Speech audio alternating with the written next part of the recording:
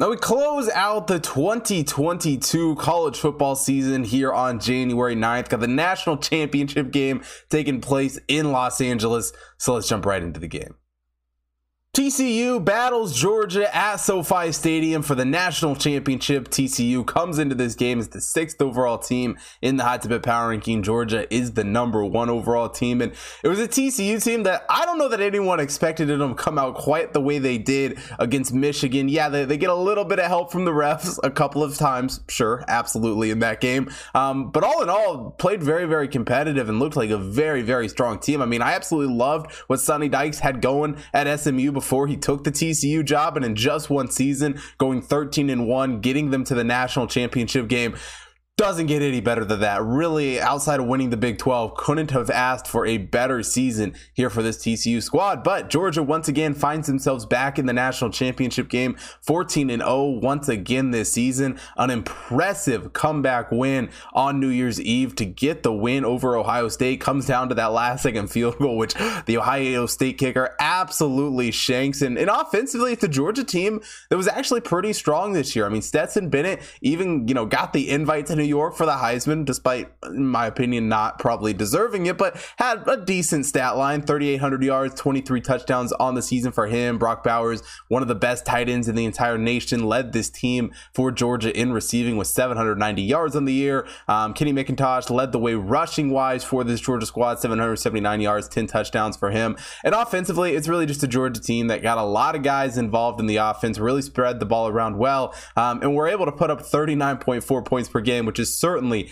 an impressive stat line, especially when it comes to an SEC team. But TCU was also very, very good on the offensive side of the ball. And Max Duggan was another, Heisman candidate here at the end of the season, was a great quarterback for the Horned Frogs all season long, 3,500 yards and 32 touchdowns on the year for him. Really did a good job spreading the ball around. It helps when you have one of the best wide receivers in the entire country in Quentin Johnson, passing 1,000 yards receiving on the season. But all in all, it was a wide receiver room and a quarterback in Max Duggan who put on a heck of a show for this TCU squad. One questionable player for this game that we got to take a look at is Kendall Miller. Obviously leaves the Fiesta Bowl with an injury, so whether or not he'll be back in the field, back in the game for TCU in this one, yet to be decided. But definitely, without their leading rusher, is going to take a little bit of a hit if he's not on the field. But offensively, it's a TCU team that still has playmakers, still has plenty of guys to turn to, and they've been able to score points this season, putting up 41.1 points per game. And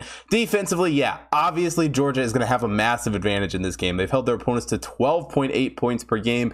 TCU, not a terrible team for how good they've been offensively, but they started giving up 25 points per game.